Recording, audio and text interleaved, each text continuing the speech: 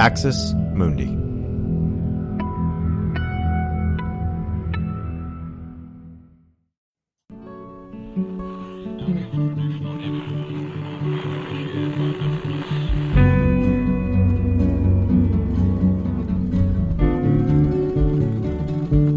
Welcome to Straight White American Jesus. My name is Brad Onishi. I am Associate Professor of Religious Studies at Skidmore College, and I am joined today by a very special guest, Asha Daya, who is the Editor-in-Chief of Girl Talk HQ. She is a broadcast journalist who's worked on 3 continents, in the UK and Australia, and now in the United States, as a TEDx speaker, somebody who works for reproductive rights, and has now written a great new book called Today's Wonder Women, Ordinary Superheroes Who Are Changing the World. And I just want to say, first of all, thanks for being here, Asha. We really appreciate it. Thank you for having me. It's great. It's a pleasure chatting with you. Folks, I just want to say from the bat, I'm having internet trouble today because I think the whole world is on Zoom and a lot of folks are working from home. So we're going to do our best to get the best audio quality possible. But anyway, Asha, thank you so much for being here. And one of the reasons that, we've interacted on Twitter and other places, and one of the things that is so compelling for our audience about your story is just, you grew up mainly in Australia. You're Indian by ethnicity. You spent time in your early life in the UK, but spent a lot of time in Australia as a young person.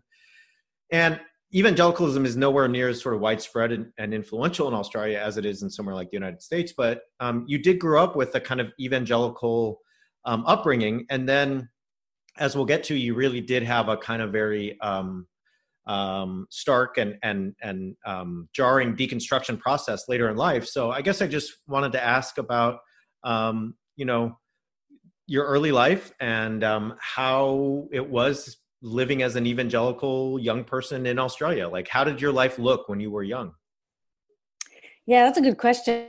And I love talking about it because when I was growing up in Australia, and whenever we would go back to the UK and visit family, and obviously go to churches there, because as a, growing up evangelical, even if you're on holiday, you still find a church and you go to that, the greater family. But it wasn't the same as what a lot of evangelicals grew up with in America. However, that is changing today. But when I was growing up, the best way I can put it is it's all the same cultural trappings except the politics. So we listened to DC Talk. I went to a Billy Graham rally. What else? We had the altar calls, Jars of Clay, bands like that. We read Joshua Harris's book, his books, plural. All of those things. Chuck Swindoll was on the radio. My dad would always listen to him. All of those things were like an ingrained part of my everyday life, not just on a Sunday, throughout the week. We would hear sermons on Sunday, then we would go to Wednesday Bible study. My parents would actually host, and still do, at their house, Bible studies. Friday night was youth group. There was this idea of, you don't need to look beyond the church to find a partner to get married. For those of us who are kind of getting into our late teens, early 20s. But my church was very, very small. And so I remember one of the mums saying that to the youth, like, you can find just find anyone in church and just marry them. And me and my sister looked at each other horrified, because we didn't think any of those boys were cute, first of all.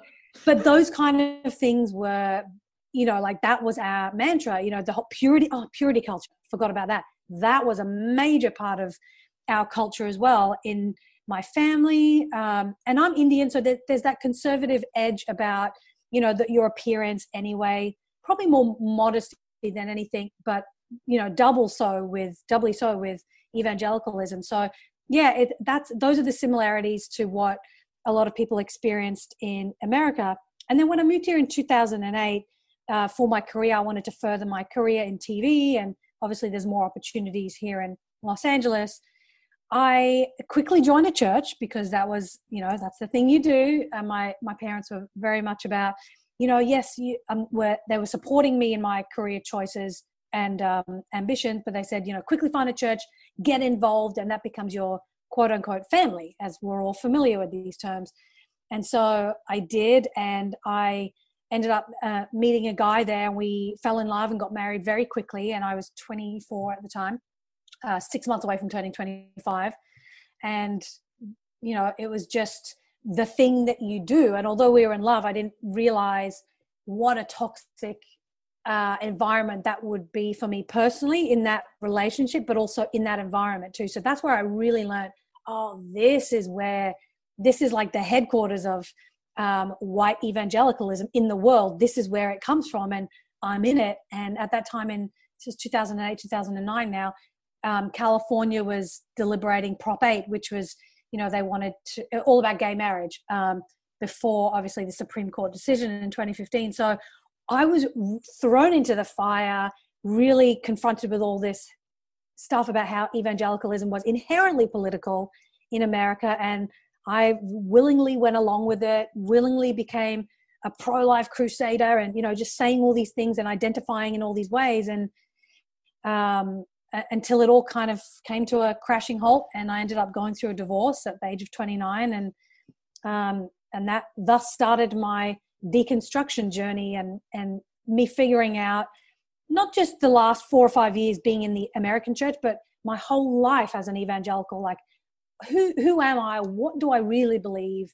Why am I just saying all these things and rattling off these Bible verses as if they are, as if that's something I believe in? Do I believe in that? All that kind of stuff. So in a nutshell, that's my story and how I kind of came out the other side, and I'm still going on that deconstruction journey. Thanks for listening to this free preview of our Swag episode. In order to get access to the full episode and so much more, become a Straight White American Jesus premium subscriber by clicking the link in the show notes. It'll take you like 2 clicks, I promise. In addition to getting access to this episode, you'll have access to the entire Swag archive, over 550 episodes. You'll also get an extra episode every month, ad-free listening, Discord access, and so much more. All that for less than $6 a month, and it helps us keep our flag up and continue to safeguard democracy from religious nationalism, extremism, and rising authoritarianism. Check it out. It's not hard, I promise.